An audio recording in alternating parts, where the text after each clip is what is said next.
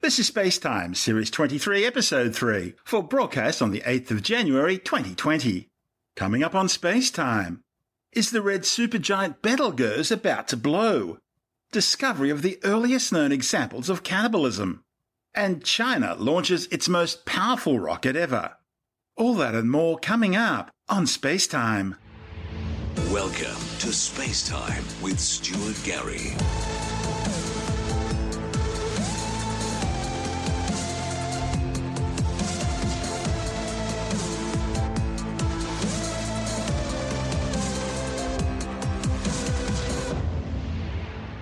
The red supergiant Betelgeuse is dimming rapidly, and astronomers don't know why. Strange activity is causing growing speculation in the astronomical community that Betelgeuse may be about to blow.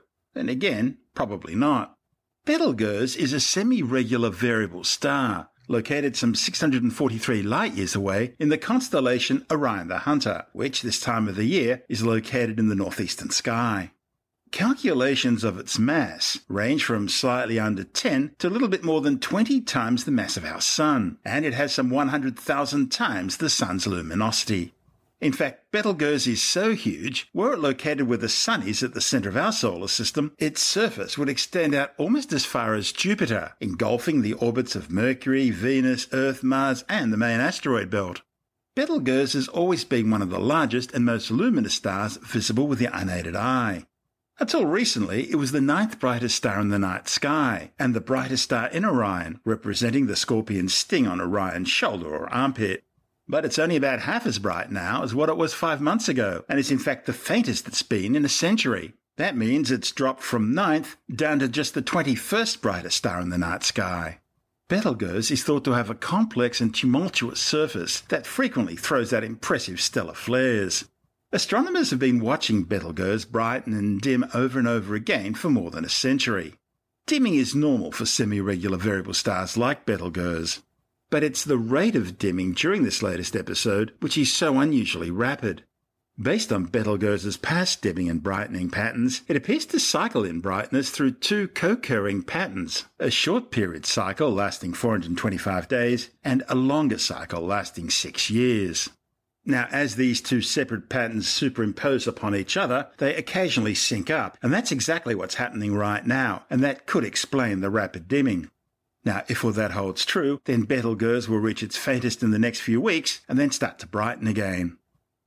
The big question on everyone's mind, however, is whether it's about to explode as a core collapse Type II supernovae, and that idea isn't all that far-fetched.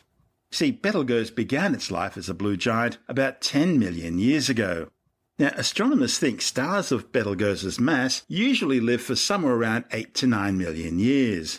They burn through their nuclear fuel really quickly compared to a dwarf yellow star like our Sun, which will live for maybe 10 or 12 billion years.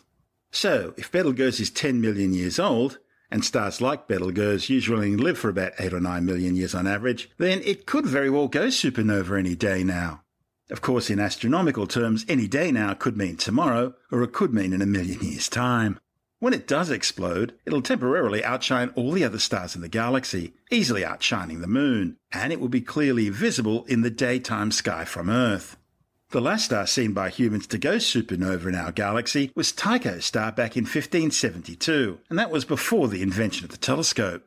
And before we go, we better clear up the name.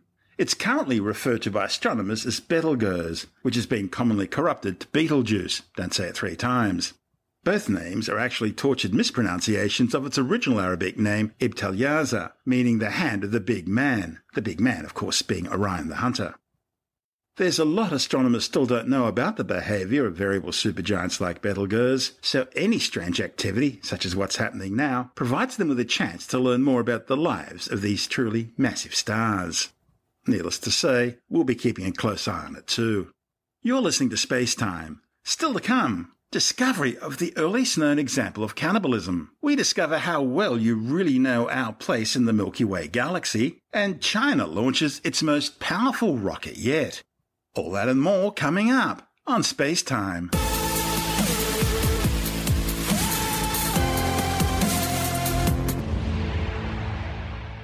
astronomers have discovered the earliest known example of galactic cannibalism, an observation dating back some 13 billion years. The findings, reported on the Prepress Physics website archive.org, provides another piece in the puzzle of galactic evolution. Galaxies grow through merging with or consuming other galaxies. Stellar streams in our own galaxy, the Milky Way, point to how our galaxy has grown to its present size through exactly the same process.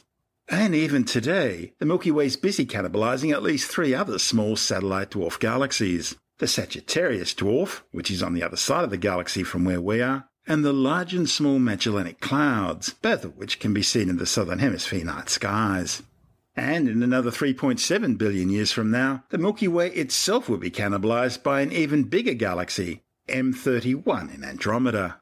Now, astronomers are pretty certain that galactic mergers must have been occurring right throughout the entire evolution of the universe, but exactly when did it all begin? It's logical to assume it would have been the very early cosmos. That's when the universe was more compact and things were all a lot closer together to each other. But exactly when? Now, astronomers using ALMA, the Atacama Large Millimetre Submillimetre Array Telescope in Chile, have observed spectral signatures of oxygen, carbon and dust from a galaxy catalogued as B14-65666, located some 13 billion light-years away in the direction of the constellation Sextans. This is now the earliest galaxy where this useful combination of 3 signals has been detected. By comparing the different signals, the authors determined that the galaxy is actually 2 galaxies merging together, making it the earliest example of merging galaxies ever discovered. The study's lead author, Takuya Hashimoto from Waseda University, says because of the finite speed of light, the signals received from B14 today by ALMA have travelled for more than 13 billion years to reach us. Now that means they're showing what the galaxy would have looked like 13 billion years ago, just 800 million years after the Big Bang. The data analysis showed that the emissions are divided into 2 separate blobs. Now, previous observations with the Hubble Space Telescope revealed 2 star clusters in B14. But now, with the 3 emission signals detected by ALMA, Hashimoto and colleagues were able to show that the 2 blobs do in fact form a single system. But importantly, they're moving at different speeds, and that means the 2 blobs are in fact 2 separate galaxies in the process of merging. And that's what makes this the earliest known example of merging galaxies. The authors estimate the total stellar mass of B14 is probably less than 10% that of the Milky Way, and this means that it must be one of the earliest phases of its evolution. B14 is producing stars 100 times more actively than the Milky Way, and such active star formation is another important signature of galactic mergers. That's because gas in these galaxies is being compressed by the collision that's triggering starburst, the formation of lots of stars. Hashimoto says the combined data of ALMA and Hubble, together with advanced data analysis, allowed astronomers to put the pieces together to show that B14 is a pair of merging galaxies in the earliest era of the universe. Mergers are essential for galaxy evolution, so astronomers are eager to trace back the history of galactic mergers. The authors are now turning their search to the hunt for nitrogen and carbon monoxide, 2 other telltale chemical signatures seen in galactic merger events. We'll keep you informed. You're listening to Space Time. Still to come, China launches its most powerful rocket ever. And later in the science report, scientists think they've worked out why whales can get so unbelievably huge. All that and more still to come on Space Time.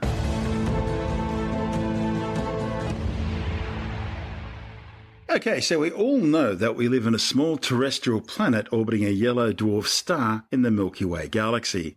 But what do you really know about the Milky Way galaxy and our place in it? Here's what most people don't know. Our Milky Way galaxy is what astronomers refer to as a barred spiral. It contains an estimated 1.5 trillion solar masses. It has an overall diameter of around 258,000 light-years. On average, it's approximately 1,000 light-years thick and contains an estimated 100 to 400 billion stars, 10 billion white dwarfs, 1 billion neutron stars, and 100 million black holes. The solar system is located at a radius of about 27,000 light-years out from the galactic center, on the edge of the Orion Arm, one of the many spiral-shaped concentrations of gas and dust which characterize a spiral galaxy. The Sun orbits around the galactic center approximately every 240 million years. The stars in the innermost 10,000 light-years from the galactic centre form a bulge, and one or more bars that radiate out from the bulge.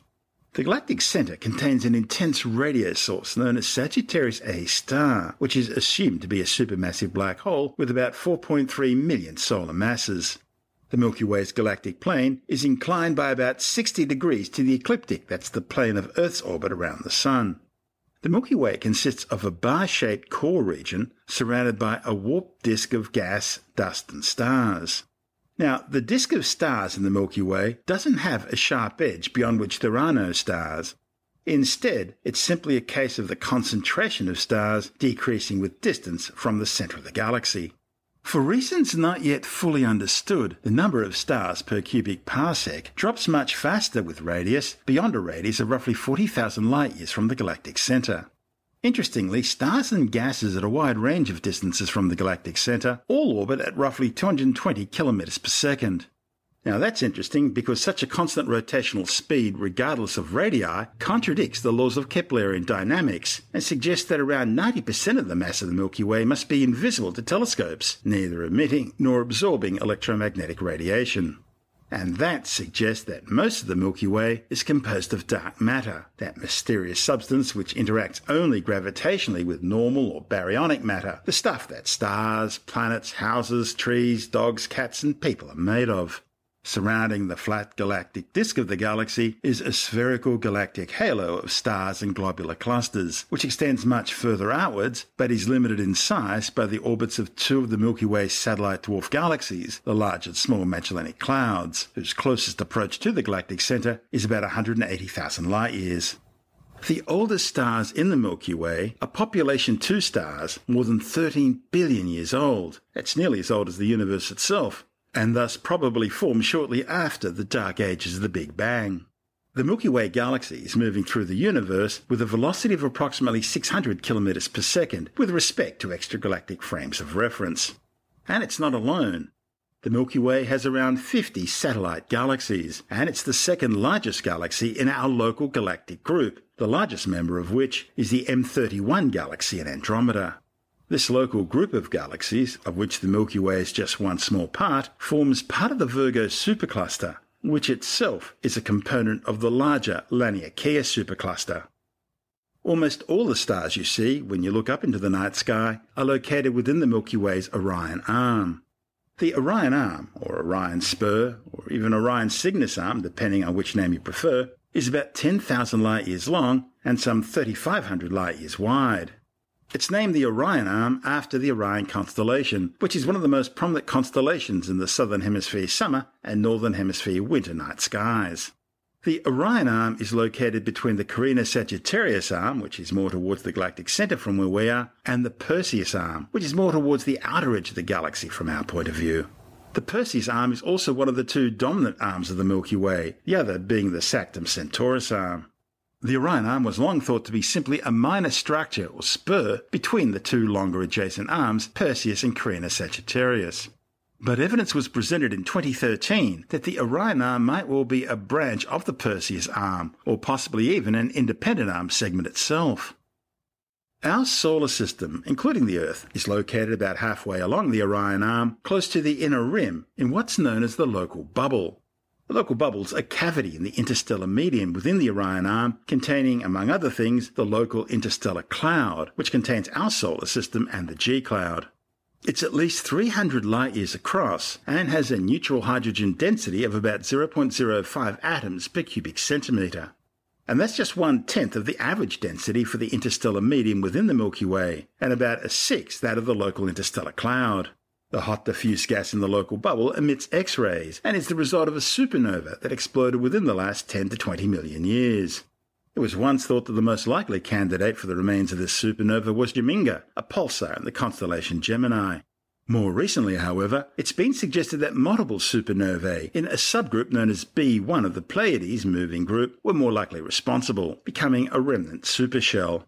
Our solar system has been travelling through this local bubble for the last 5 to 10 million years. Its current location is in the local interstellar cloud, a minor region of denser material within the bubble. This cloud formed where the local bubble and another bubble called the Loop 1 bubble meet. Gas within the local interstellar cloud has a density of approximately 0.3 atoms per cubic centimetre. The local bubble isn't spherical, but seems to be narrower in the galactic plane, becoming somewhat egg-shaped or elliptical, and may widen above and below the galactic plane to become more like an hourglass in shape. And it abuts other bubbles of less dense interstellar medium, including the Loop 1 bubble. By the way, the Loop 1 bubble was created by supernovae and stellar winds from the Scorpius-Centaurus Association some 500 light-years away. And it's easy to spot the Loop 1 bubble because it contains the star Antares, the antithesis of Mars. There are several tunnels, collectively known as the Lupus Tunnel, which appear to connect the cavities of the local bubble and the Loop 1 bubble. Other bubbles which are adjacent to the local bubble are the Loop 2 bubble and the Loop 3 bubble. Now, what all this is showing us is that our region of the universe is far from empty. The Milky Way is a special feature in Australian Sky and Telescope magazine. Joining us now with the details is the magazine's editor, Jonathan Nally. So the Milky Way is actually a pretty big galaxy as galaxies go in our universe. It's one of the giants. From end to end, or from side to side, our galaxy spans well over 100,000 light years. Most figures I've seen say 120,000 light years wide. Some say 150,000 light years wide. Some say even a bit bigger. So it's a really big galaxy. It depends whether or not you include the halo as well, but I take it you're just talking about the extent of stars that we can see. That's right. If you include the halo, you can probably say 200,000 light years wide or something like that. In fact, so huge is our galaxy that almost all the stars in our galaxy are so far away that you can't see them with the naked eye. The ones you can see with the naked eye up there in the night sky are pretty much all of them within just the local spiral arm in which our solar system lives. And that's the Orion Spur, isn't it? Yeah, the Orion one, the Orion arm, you can call it. Most astronomers just call it the local arm, because that's the one we live in. They're very imaginative sometimes with their naming. The Milky Way, we think, has 4 main spiral arms, all sort of winding out from the central regions of the galaxy. Some people say a starfish is not really the right thing.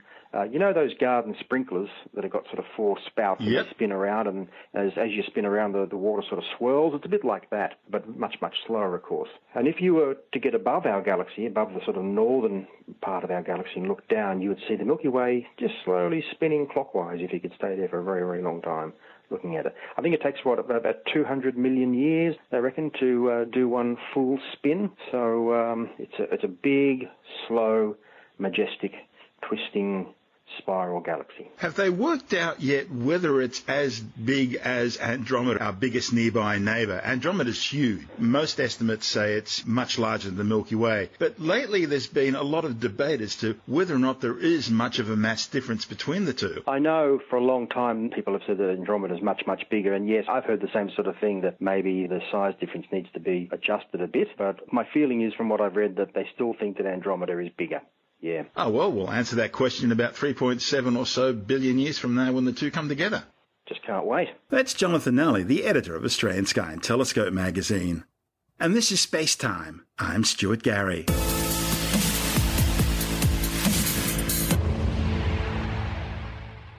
The United Launch Alliance says its new Vulcan Centaur rocket is on track to have its maiden flight next year.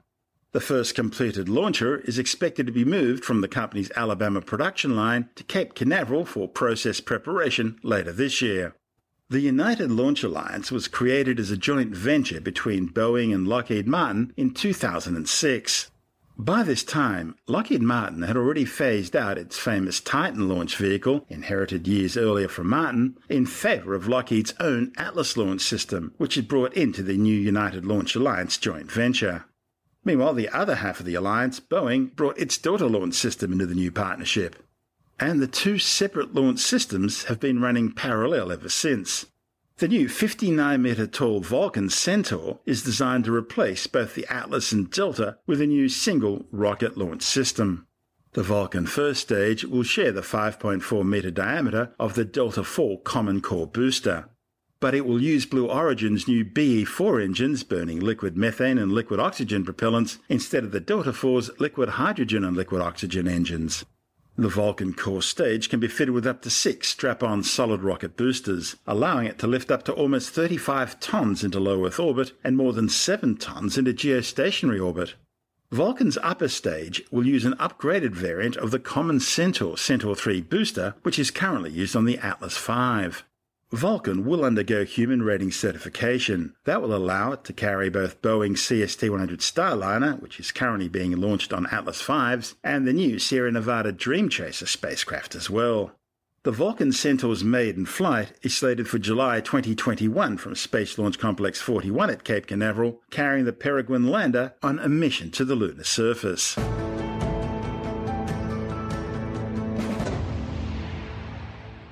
China has carried out a successful launch of its most powerful rocket, the Long March 5.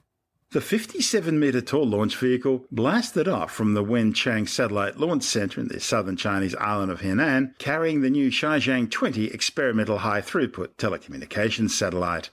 It's only the third time Beijing has flown the Long March 5. Its last flight in 2017 ended with a multi-million-dollar mid-launch failure and the destruction of both the launcher and its Shijiang-18 satellite payload. And that led to the grounding of the Long March 5 for 2 years. The Long March 5 is designed to carry payloads of up to 25 tons into low Earth orbit and nearly 14 tons into geostationary transfer orbits. The rocket's core stage uses 2 liquid hydrogen and liquid oxygen YF-77 main engines, which burn for nearly 8 minutes, and 4 liquid-fueled kerosene and oxygen strap-on twin-engine boosters. The failure of the previous mission was traced back to the design of the YF-77 main engines, and that design has now been modified. The Long March 5's upper stage uses 2 liquid hydrogen and liquid oxygen YF-75D main engines to carry the payload the rest of the way to orbit. As for that payload, the Shijiang-20, well, it's the first spacecraft based on Beijing's new DFH-5 telecommunications satellite platform. And it will replace the Shijiang-18, which was lost during the last Long March 5 launch attempt. China had successfully launched its first Long March 5 back in November 2016. The official Chinese Xinhua news agency claims this successful flight will pave the way for the Long March 5 to be used on future key missions, including launching China's first Mars probe, flying the Chang'e 5 lunar probe, and launching a core module for Beijing's new space station in 2022. Beijing has been investing billions of dollars into its space program. In fact, it's now spending more on space than Russia and Japan combined. In 2003, it became only the third nation after the Soviet Union and the United States to put a human into orbit. And exactly a year ago, in January 2019, China became the first nation to land a probe on the far side of the moon.